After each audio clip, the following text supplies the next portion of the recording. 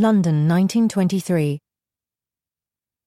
To the question, are stars worthwhile? I must give the elusive reply. There are stars and stars.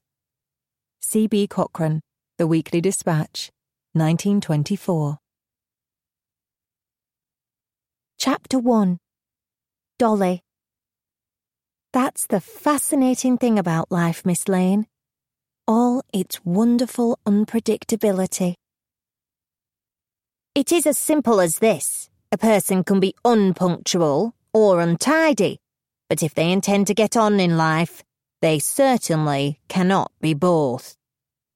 I'll never forget these words, nor the housekeeper who barked them at me as I skulked back to the house, late and dishevelled, from my afternoon off. I'd been walking with Teddy in the summer rain and completely lost track of time. It was worth being scolded for. You, Dorothy Lane, are a prime example of someone who will never get on in life. You will never become anything. It was the first time I was told I wasn't good enough. It wasn't the last. I was in my first position in service at the time, maid of all work. Maid of all fingers and thumbs, more like, the housekeeper groused.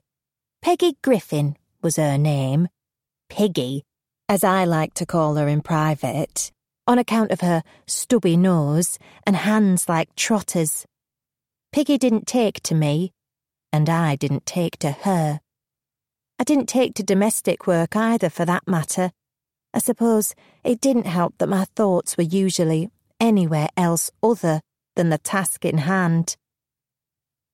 Dolly Daydream was the nickname I earned from the maids at Maudsley Hall. Open windows and doors left ajar are a gift to a girl with keen ears and a head full of dreams. Music from the gramophone player set my feet itching to dance as I mangled the Monday wash. Snatched fragments of conversations drifted along the corridors as I swept and polished, filling my head with thoughts of the stars of the West End stage, the Ziegfeld Follies, Broadway.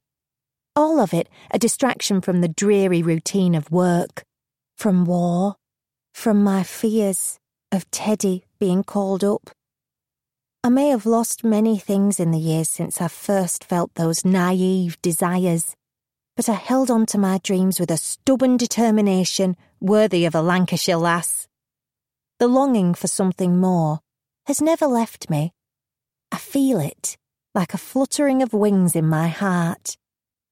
I feel it now, as I shelter from the rain, huddled in the doorway of a watchmaker's shop on the Strand. My attention is drawn to the posters on the passing omnibuses. Tallulah Bankhead, Gertrude Lawrence, Loretta May. The stars whose photographs and first night notices I cut from newspapers and stick into my scrapbooks. The women I admire from high up in the theatre gallery, stamping my feet and shouting my appreciation and wishing I was on the stage with them, dressed in silver chiffon. They call us gallery girls, domestics and shop girls who buy the cheap tickets and faithfully follow our favourite stars with something like a hysteria. We long for the glamorous life of the chorus girls and principal actresses, for a life that offers more than petticoats to mend and bootlaces to iron and steps to scrub. But I don't just want to escape a life of drudgery. I want to soar.